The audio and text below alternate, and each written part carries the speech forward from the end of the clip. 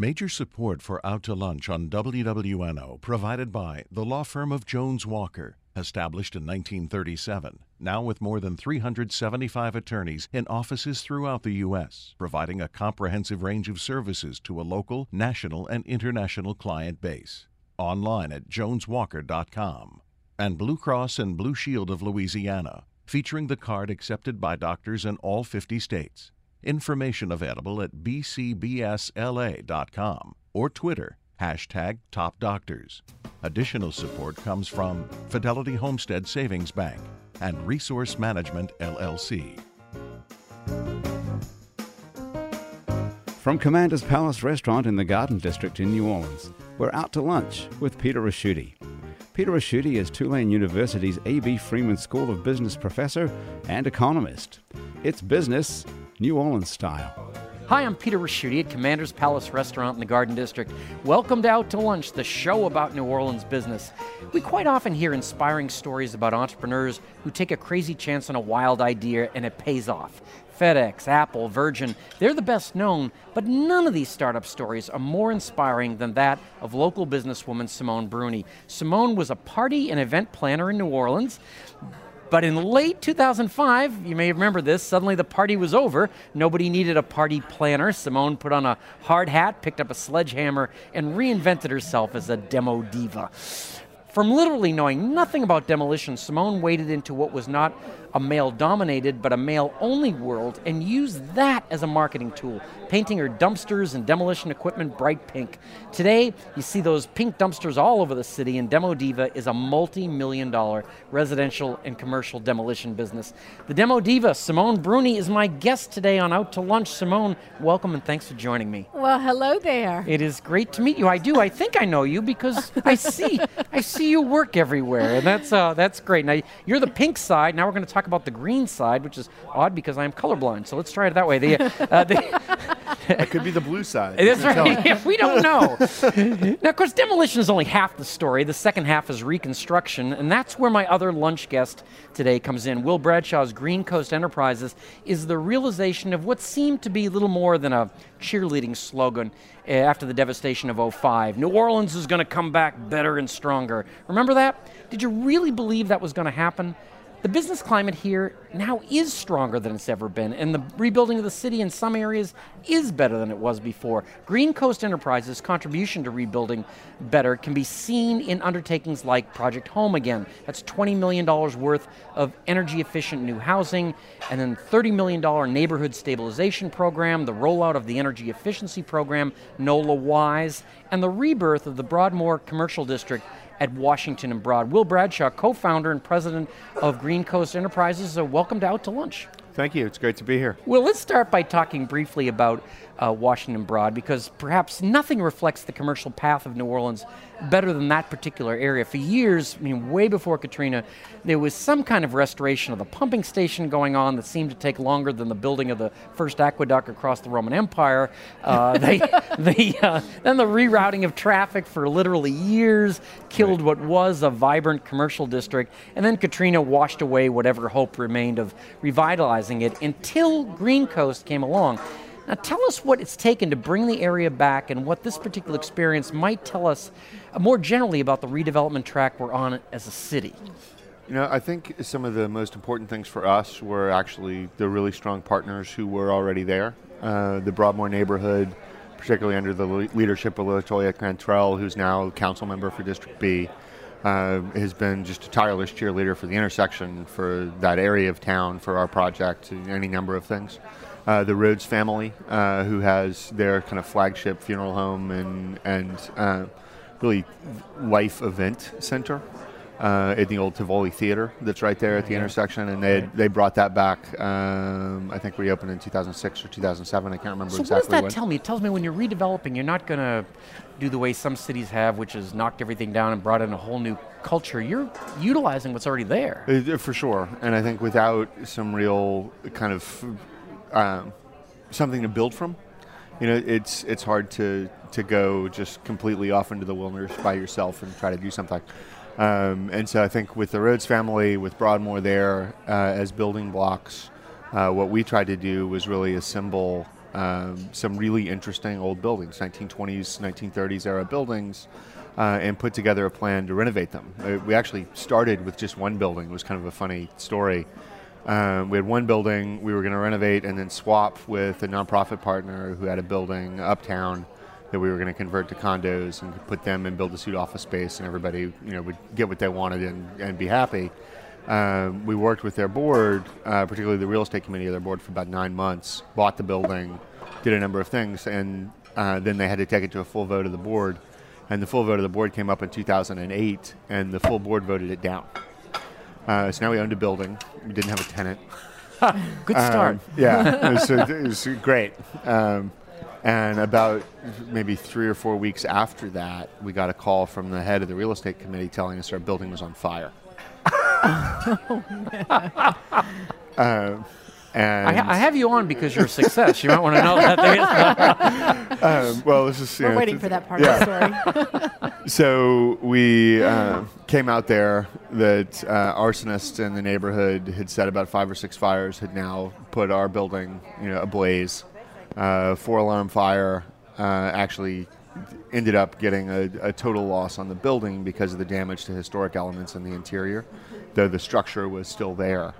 And we had a moment where we had to decide, like, all right, do we, pay off the loan, sell the building, and walk away, or do we take the insurance settlement and make a bigger project that will have a larger impact on the Ascensor section and scale, 9,000-foot building renovation to something that would be 25,000, 30,000 feet? And we opted for the second. Right, so we bought these 3 other buildings, put together a bigger project, utilized New Markets historic tax credits, some state economic development funds, some city economic development funds through the Redevelopment Authority, pulled in any number of partners, local and national, to help with the financing and put together this really interesting revitalization project that is just doing great. I'm very glad you chose B. That was not the walk away part. Now, Simone, one of the it's really an almost cliche questions that business consultants ask startup entrepreneurs is about scaling up the viability of growing a business from a woman with a truck to a woman with a fleet of trucks, and you've done that successfully in New Orleans. And I think if you got wildly successful at this, at some point, and pardon the demolition pun, you'd hit a ceiling. You'd actually knock down everything that needs to be knocked down, and you can't knock down things that people do not want knocked down. That's very important. Is that what happened? Is that why Demo Diva is now expanding statewide and along the Gulf Coast? Or was scaling up part of your plan all along? I never imagined that this would even be a viable business. I really thought I was going to be a flash in the pan and gone. I started Demo Diva just to have a sense of an income. People were asking me to help gut their houses, and from gutting their houses, they were saying, oh, now we need to demolish. We've decided on demolition. Because you were a single woman without a career at that point, right? I mean, all I owned was a name, Demo Diva. I said, let me go ahead and launch this name targeting women to help them gut their house. But in that process, I realized people wanted to go ahead and tear down. For 2 years, no equipment. And finally said, I love this industry. I want in. I went out and bought my first piece of equipment, painted it pink. It happened to be Volvo. Volvo caught wind of it, Volvo Heavy Equipment. North America caught wind of it, and from that point on, it caught like wildfire. Volvo has been a wonderful friend of mine to help me grow. Did a lot of press and media. And it just snowballed from there. So, no, when I started, I did not start. There wasn't a master plan. There wasn't even a business plan. There wasn't even a 1-year plan. It was anything then we will to just conquer Ohio. Yeah, it was just get me through the year, pay the bills. But the blessing of this has been to be a viable part of rebuilding New Orleans, and not just to women. I targeted women because I thought that's the only person that would trust me or give me a chance. It was an entire disasterized community, men and women. Yeah. And of course, my crew is men, and that's the beauty of it too. We have some women that work with us, but it's really men are our backbone. Still in this industry, it's predominantly men. And you mentioned you're going to a big demolition conference in Amsterdam, and yes, I'm so excited. I've been invited to be a speaker at the World Demolition Summit. in Amsterdam, and they're wanting to know what does it take to get into the demolition industry as a demo diva. Now, I want you to know who I'm in the company of. These are engineers and architects, men who do strategic demolition, such as the implosion of a nuclear smokestack, an archaeological dig of a train station in Vienna. So these are strategic demolitions, and then you have the demo diva there saying, I tear down slabs in Chalmette, Louisiana. So it's exciting. Well, now it's the checklist part of the program, and that's where I take just a few minutes and ask you a couple of questions that you probably wouldn't find on a loan application. And I'm going to start with one that I get asked a lot, and I'll start with you, Simone. If you could change one thing about New Orleans, what would it be? The blight. It's so detrimental to our city. It is a darkness that's hovering over the city, and it's not in just poor neighborhoods. It's in middle-class neighborhoods. When you see an abandoned house, it's like an abandoned soul, and it brings down the neighborhood. It brings down the value of the property. It brings down businesses. It brings down the emotional psyche of that neighborhood. And I am 100% behind the mayor to eradicate blight. Well, I sit on the last 15 years the city's revenue estimating committee, and the blighted housing thing is huge to the city, because not only when you sell the property does it generate revenue for the city, but then you get it back on the tax rolls. And, so, if you can turn it around, you're absolutely right. The city does not want to be a landlord. When you become a landlord, you're cutting grass. Yes. You're now liable. Someone trips on your property. Oh, a manhole wasn't covered, or a sewer hole wasn't covered. Then you have exposure for lawsuits. So the city is not wanting to take back property, but people have left the city. People have abandoned their properties, and of course financial problems have also, people have walked away from their loans and mortgages. Well, what would you change about the city? That I'm going to answer a slightly different question. It's something that I'm worried is going to change, that I hope actually continues for a while. Which is that for the last 8 years or so, the city of New Orleans has been a place where almost everyone who was here as a deliberate choice, or by a deliberate choice. And I think it makes for a really uncanny, kind of incredible place to live. That everywhere I've ever been in the rest of my life, there were people who were there because they were just sort of stuck. And New Orleans, is a place where people are advocates for it. People are invested in the life of the city, the recovery of the city, the health of the city, in a way that I think is really quite unique. Yeah. And I hope that's something that we can preserve. What's it going to take to preserve that momentum? I don't know, because we will have a generation of folks at some point who aren't. Just Katrina isn't in the back of their mind, right?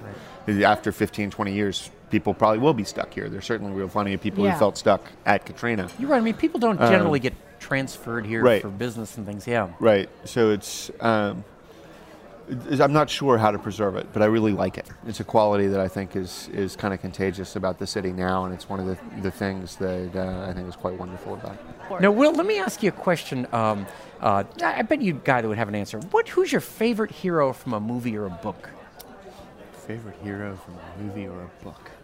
Yeah, can I go second on this one? Okay, all right. I'm punting. Do you have anybody in mind? Yes. Okay, that's another Demo Diva announcement. I want a cartoon. I want the Demo Diva cartoon, and my hero is Dora the Explorer. And so I have the entire idea laid out. So if there's any animators out there that's listening to this, please contact me. Would tear down so homes. basically, Demo Diva and her sidekick, her little friend the Debris. Monkey? No, Debris would be the dog. Oh yeah, okay, all right. And her Debris, I got it. Debris would be my rescue dog, and then Diesel is going to be my little male friend that accompanies me in my magical dumpster that goes around the world in disasters. And in the magical dumpsters are bobcats and tools and sawzalls, anything to clean up a disaster. So we can go to Japan or we can go to Kansas. Demo Diva goes anywhere.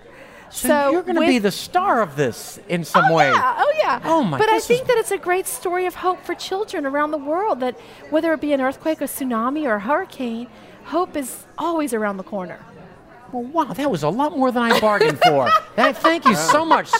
I think I'm going to have to stop punting to you because it means I have to follow those answers. Yes, and, It's kind of a problem. and you've invented Sustainable Man. The Yeah, group that, I have actually. I'm glad you asked. No, I'm gonna go actually with the Robin Williams character from Good Will Hunting. Oh, yeah.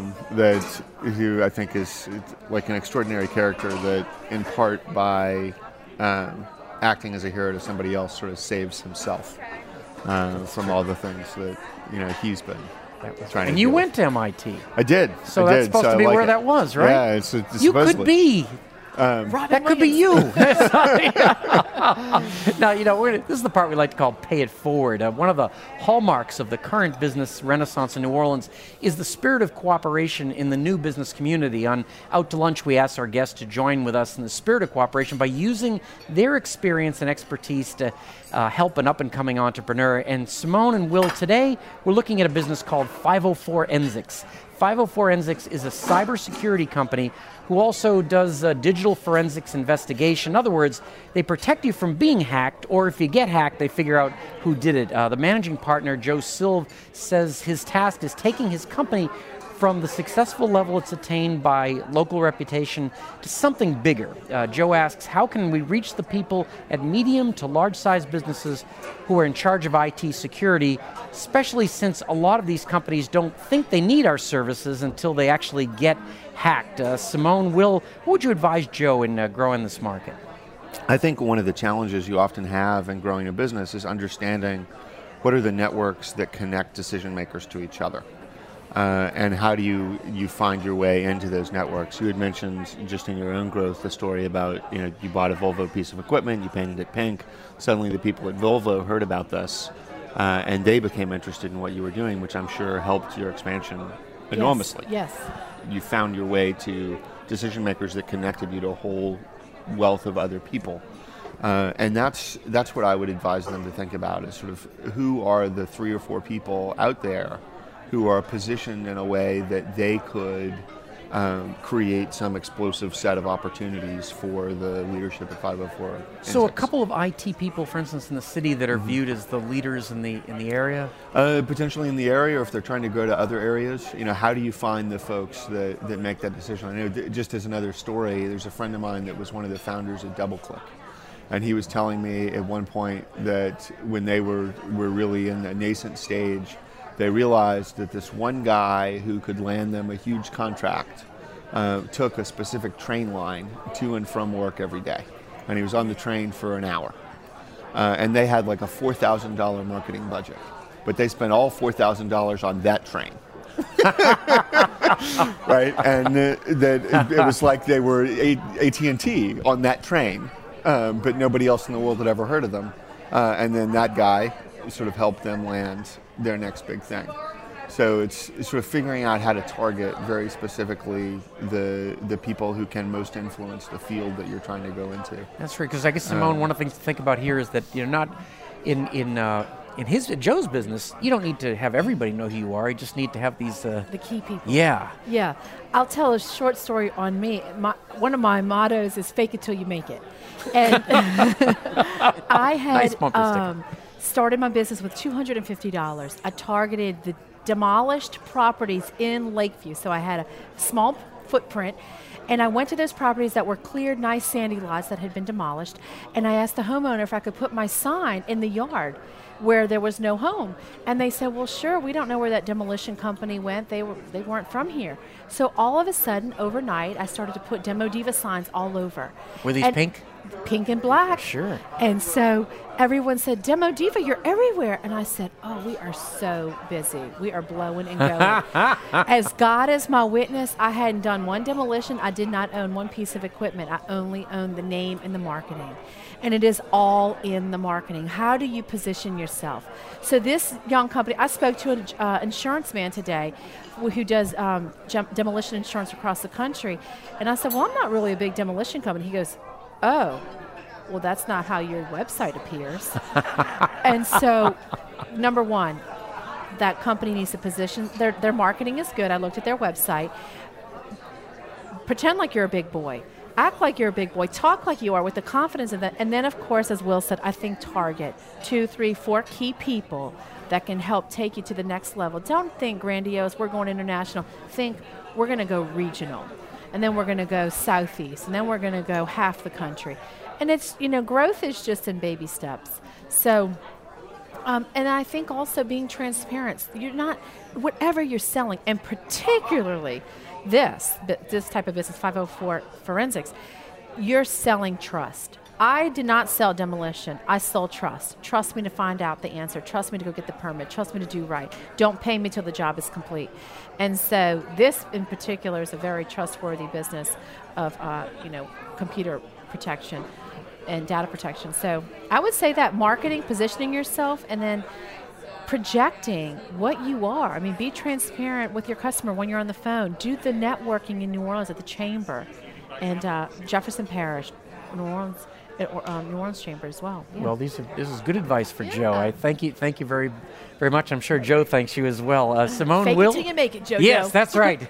And everything in pink, Joe. There's Simone, Will. Often we talk about the entrepreneurial spirit of New Orleans. We're often talking about tech companies and web-based startups.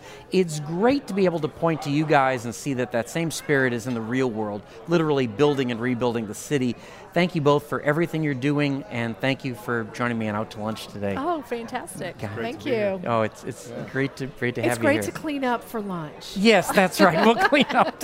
And don't tear down this restaurant. It's beautiful. There's my guests on Out to Lunch today have been Simone Bruni, founder of Demo Diva, and Will Bradshaw, co-founder and president of Green Coast Enterprises. To find out more about Simone's demolitions or Will's constructions, follow the links on our sites, wwno.org and it's neworleans.com. Our show is recorded live over lunch at Commander's Palace in New Orleans. Commander's Palace serves lunch Monday through Friday, jazz brunch on Saturday and Sunday with live music, and dinner 7 nights a week. The producer of our show is Grant Morris. Our technical producer is Eric Merle. Dr. Cliff Brigden is our digital guru. The much talked about Jennifer Smith is our researcher. Our intern is Caroline Kaufman. Mitch Foreman wrote and performs all the music on Out to Lunch. You can get this show as a podcast, and you can listen to past shows, and you can keep up with us on Facebook and Twitter by going to our websites, itsneworleans.com and wwno.org. Support for Out to Lunch comes from PreSonus Audio Electronics. PreSonus makes Studio One music production software, Studio Live digital mixing consoles, Era studio monitors, and more. More information about Baton Rouge-based PreSonus is online at presonus.com. Out to Lunch is a production of INO Broadcasting and WWNO for itsneworleans.com and WWNO 89.9 FM. I'm Peter Ricchiuti. I look forward to meeting you again here next week around the Out to Lunch table here at Commander's Palace. Till then, be well, be safe, be happy. Bye-bye. Major support for Out to Lunch on WWNO provided by the law firm of Jones Walker and Blue Cross and Blue Shield of Louisiana. Additional support comes from Fidelity Homestead Savings Bank and Resource Management, LLC.